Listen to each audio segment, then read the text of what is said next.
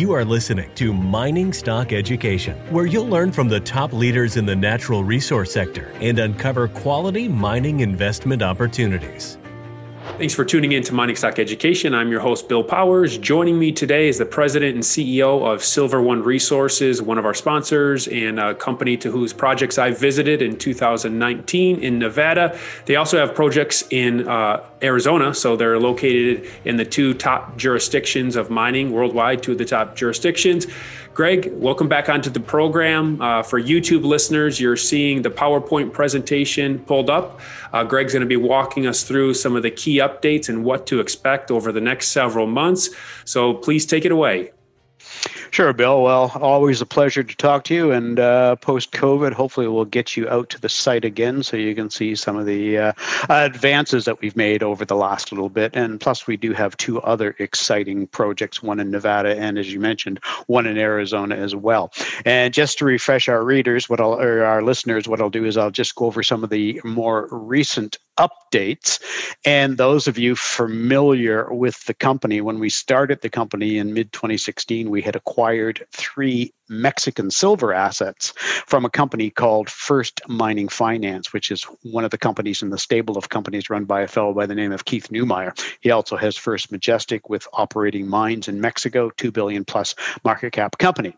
That being said, we've recently announced the sale of those 3 Mexican silver assets so that we could concentrate on our more advanced projects in Nevada and Arizona.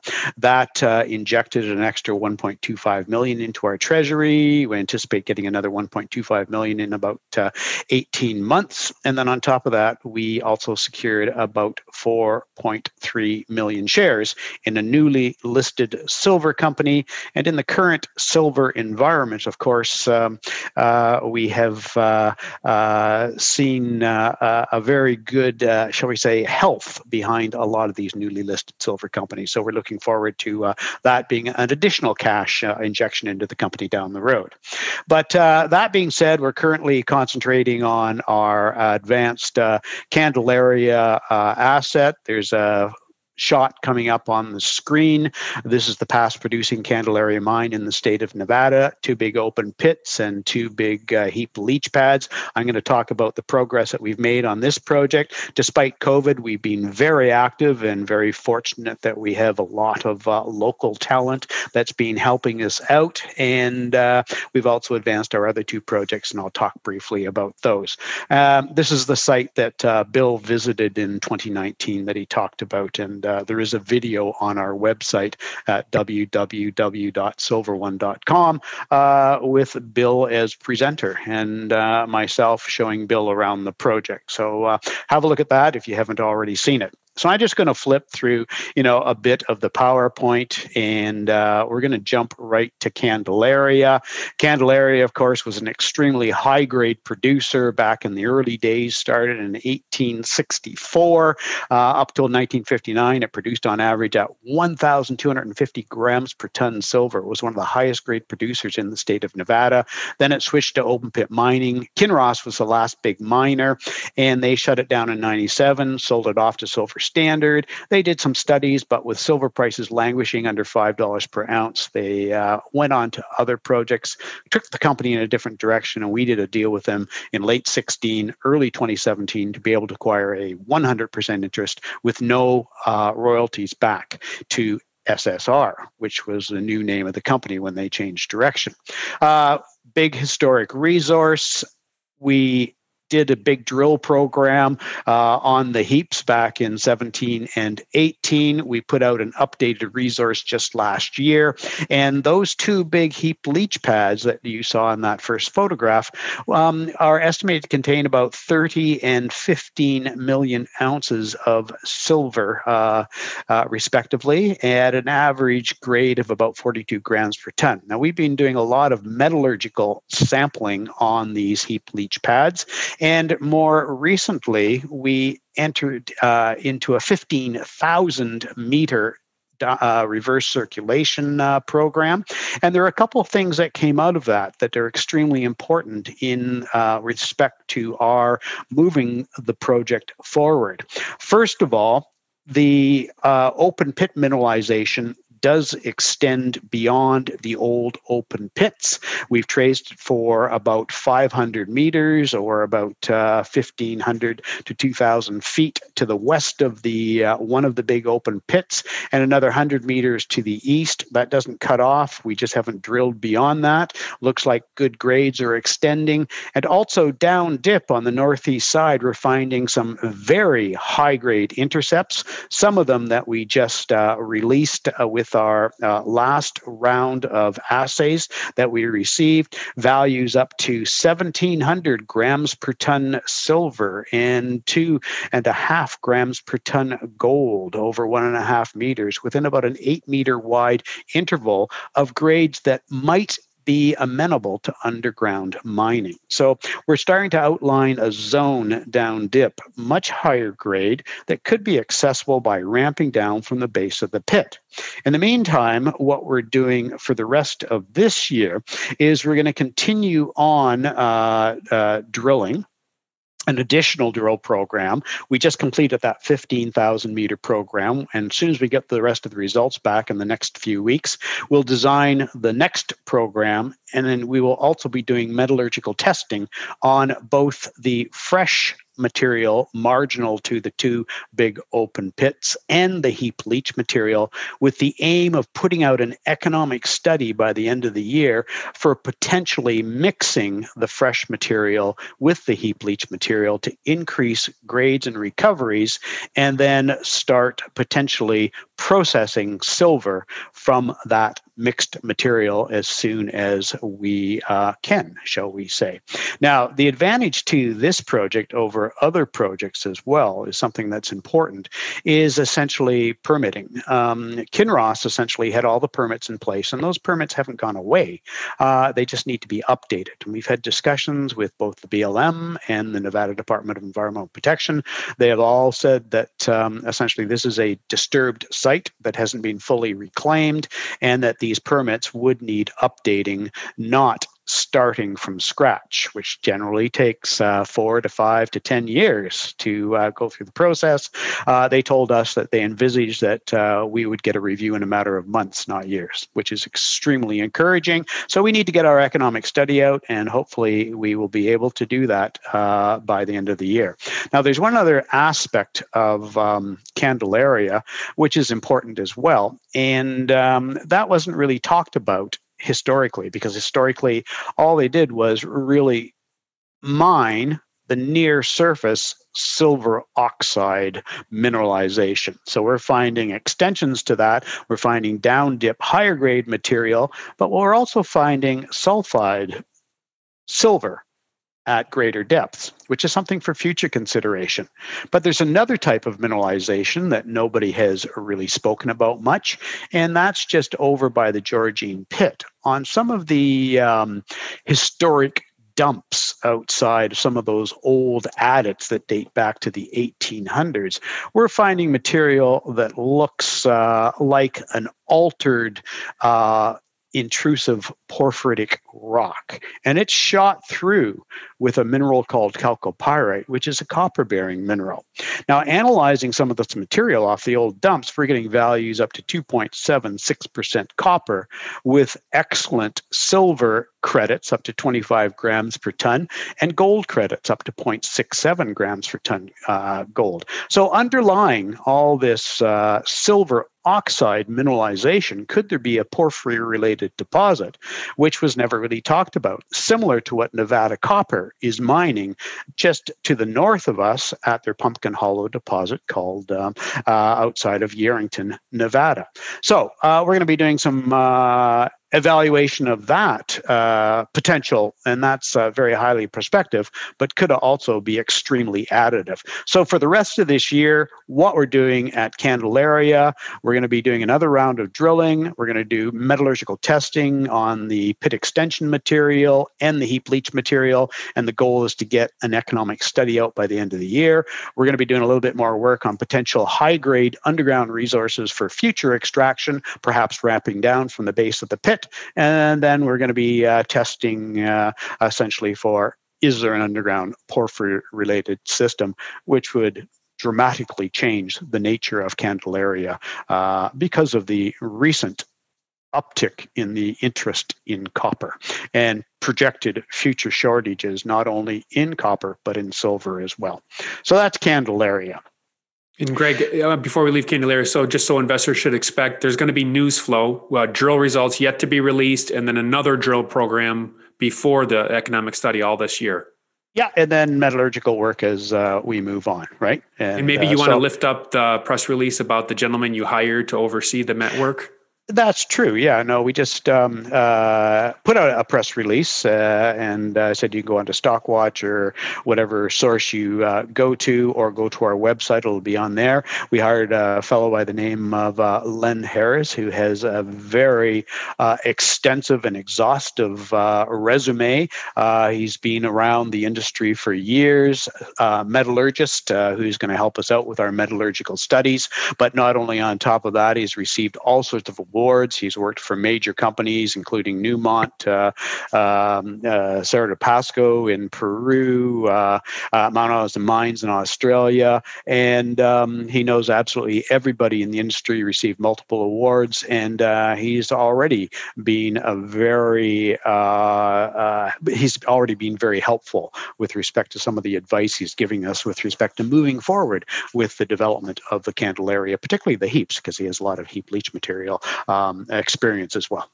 Excellent. Okay. All right.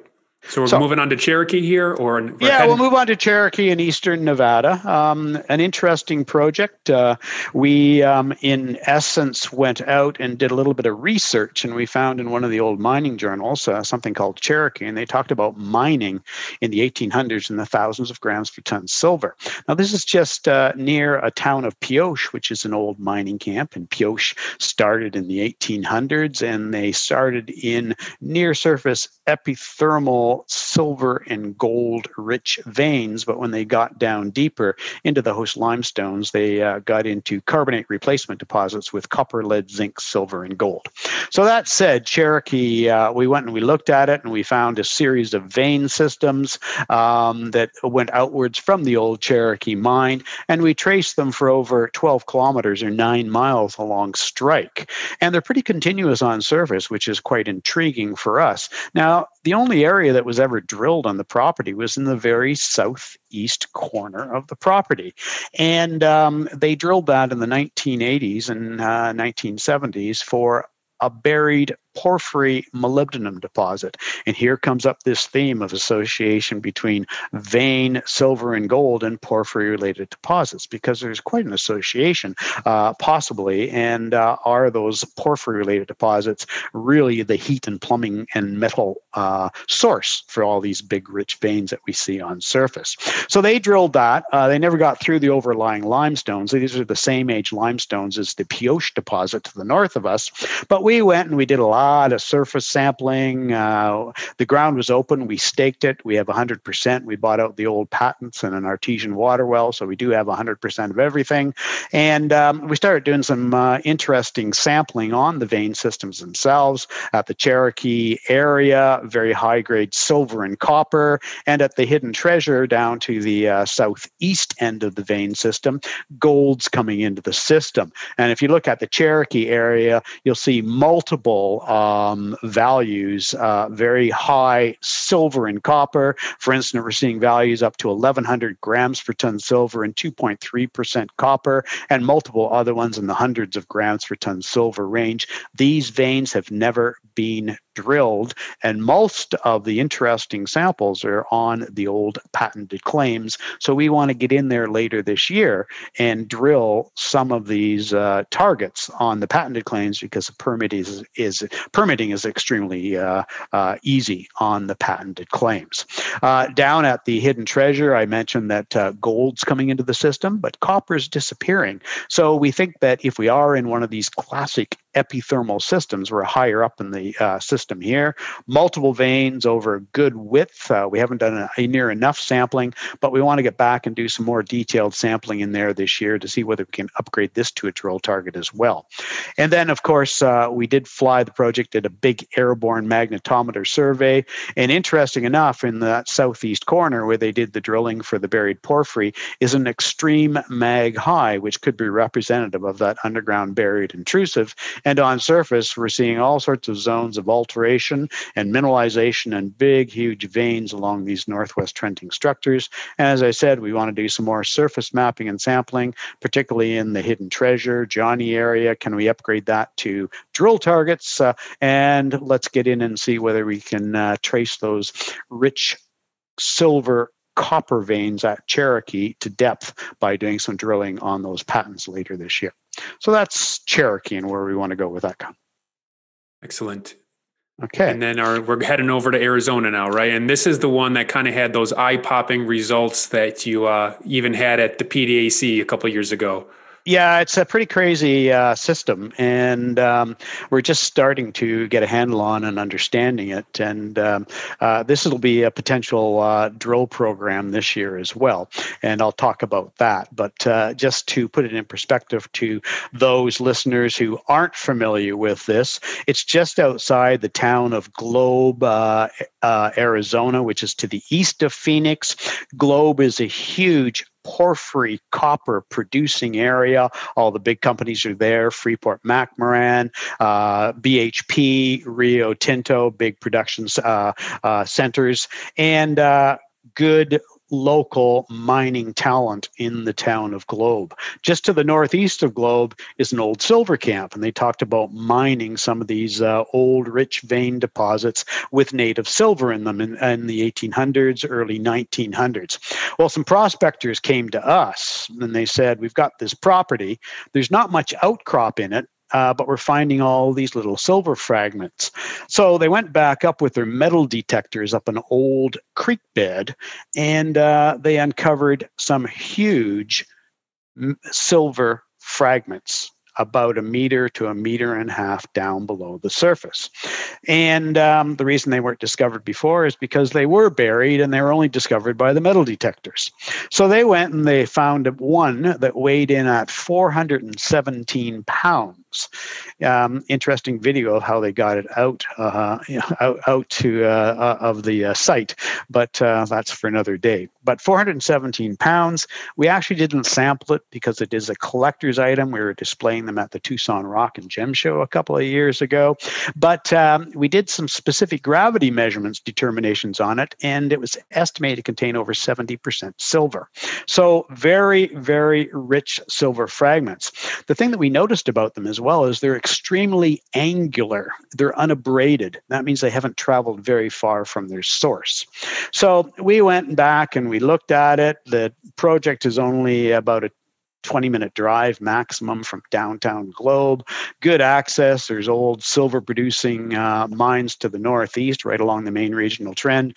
Big porphyry copper. Again, here comes this porphyry high-grade vein association, which is intriguing to us as well. But the prospectors did give us some samples that we did analyze, some smaller ones, and those samples contained abundant native silver. Now, the Arizona geologist has dated these samples, and he's dated them to be Precambrian in age, which is extremely old. And the only other place that we see this type of rich silver mineralization in North America is a place called Cobalt, Ontario, where you used to have old cobalt silver veins in Precambrian rocks, and that camp produced over 450 million ounces of silver. Do we have something similar here? We analyzed this one sample, which had all that native silver in it, and it came back an eye-popping 459,000 grams per ton silver, or 14,500 ounces per ton. Now, our job is, because we've entered into an agreement whereby we can acquire 100% interest in this project, our job is to move forward and try and find the source of these rich silver vein fragments. We've done quite a bit of work on the project, and in the area where that 417-pound vein fragment was found, upslope along that dry creek bed, we find by doing surface geophysics, airborne geophysics, and soil geochemistry, very interesting potential veins and structures. We've applied for a drill permit, particularly in the area of the 417 vein, and we're going to go in as soon as we get that permit. Might take another couple of months, but as soon as we get that permit, we want to go in and start drilling. Can we find the source? We also have other targets. There's an old mine called the Mexican mine with decent silver values there. But what's intriguing is to the north of us, we're finding additional areas with silver fragments, and to the south, this is where the porphyry model comes in again, is we're finding on the veins to the south, which is right across the valley. You can see all the big porphyry copper workings across the valley. But we're finding these veins host not only high-grade silver, but they have gold, copper, lead, zinc, and molybdenum. And our neighbors immediately on our western boundary have entered into a joint venture with South 32 out of Australia, and they're currently drilling for a porphyry-related deposit. So do we have the makings of extremely high-grade silver veins with unheard of values, plus a porphyry target as well? Stay tuned, and that's what we're going to be working on. So lots of work this year. Lots of news flow. We still have about 12 million in our treasury. We did financing last year, 9.5 million, of which Eric Sprott, renowned, famed investor here in Canada, he put in 5 of the 9.5 million. That was the third time that he had invested into our company, so he's been a good long-term shareholder. We've had lots of warrants that are all in the money being exercised. That continually tops up our treasury. We sold off those Mexican assets that help top up the treasury. So we still have about 12 million, and we're moving forward as quickly as we can in the current environment to develop all 3 of these projects. Well, Greg, you've made my job easy. You've done a great job, and you made my job easy today. There you go. Okay. So basically, anything else we should clarify, or does that pretty much brings us up to speed on where we're at? Yeah, just stay tuned. We got some more drill samples coming out on the Candelaria project from that 15,000 meter program. Labs are a bit slow, so I think it's going to be another 3-4 weeks before we get them out. But we'll get them out as quickly as we can. Stay tuned for when we get that permit to drill. Things are a little bit slower than Arizona than they are in Nevada, and but when we do get that permit, interesting enough, the county that we're drilling in is one of the busiest counties with respect to getting permits out. So I think the government is a bit, shall we say, overloaded with respect to getting this out. But once we do get it, we'll get in and do some drilling. Hopefully we can have some success there, but we've got lots of other targets to go for as well. And then later this year, we'll get into the patents on Cherokee, and we'll be doing some drilling there as well. And then if everything works out with respect to silver, I think, everybody's, thinking that with this excessive stimulus, there's going to be massive inflationary pressures coming to bear, and that's going to be good for precious metals, plus supply-demand side for silver. Increases in usages of silver, particularly in the solar industry, the electrical vehicle industry, and all of the computing cell phone technologies all use silver in their circuitry, not to mention the vanity issues such as mirrors and useful utilitarian uses such as silverware, all in the upswing, and yet new mines are hard to find.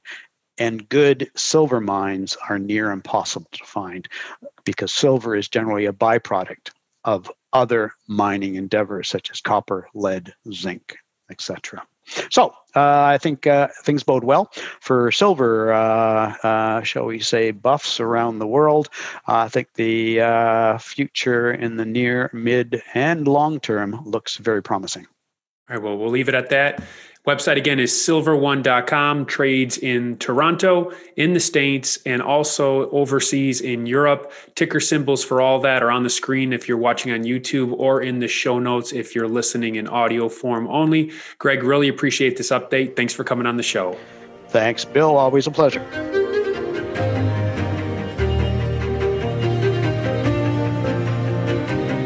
Thank you for listening to Mining Stock Education. Please subscribe and share this show with like-minded investors. Connect with us at miningstockeducation.com and sign up for our email list to stay in touch. Much success to you as you learn about, invest in, and profit from mining stocks. The mining business is one that generates gigantic wealth. You know, a good drill hole that converts might cost $50,000 or $100,000, and it might discover something worth a couple billion. There is no sector that I know of that has offered up as many predictable circumstances where there was the possibility, certainly not the certainty, but the possibility of 10-for-1 returns, as there is in small cap and micro cap mining stocks. Concomitant with that, if you don't do the work, or even if you do the work and don't discipline yourself on the sell side, there are very few places in the world where you can lose as much money as quickly as in mining stocks too. I just started to study up on mining stocks, and I just became fascinated because this is such a tiny sector and it's so volatile that either you could do really well, or you could pretty much get blown out of the water really quickly. The mining sector is a very risky sector. It can take your money very, very quickly. Don't fall in love with stocks. Don't be overly confident, and just do your work as best you can. Do your very best, but don't fall in love and don't get too overly confident, because that's a recipe for disaster. I have met professional retail investors that have made a tremendous amount of money on the junior mining space. Some of them aren't accredited, and they spend their days researching, talking to people, being on the phone, pouring through financial documents, but it requires commitment.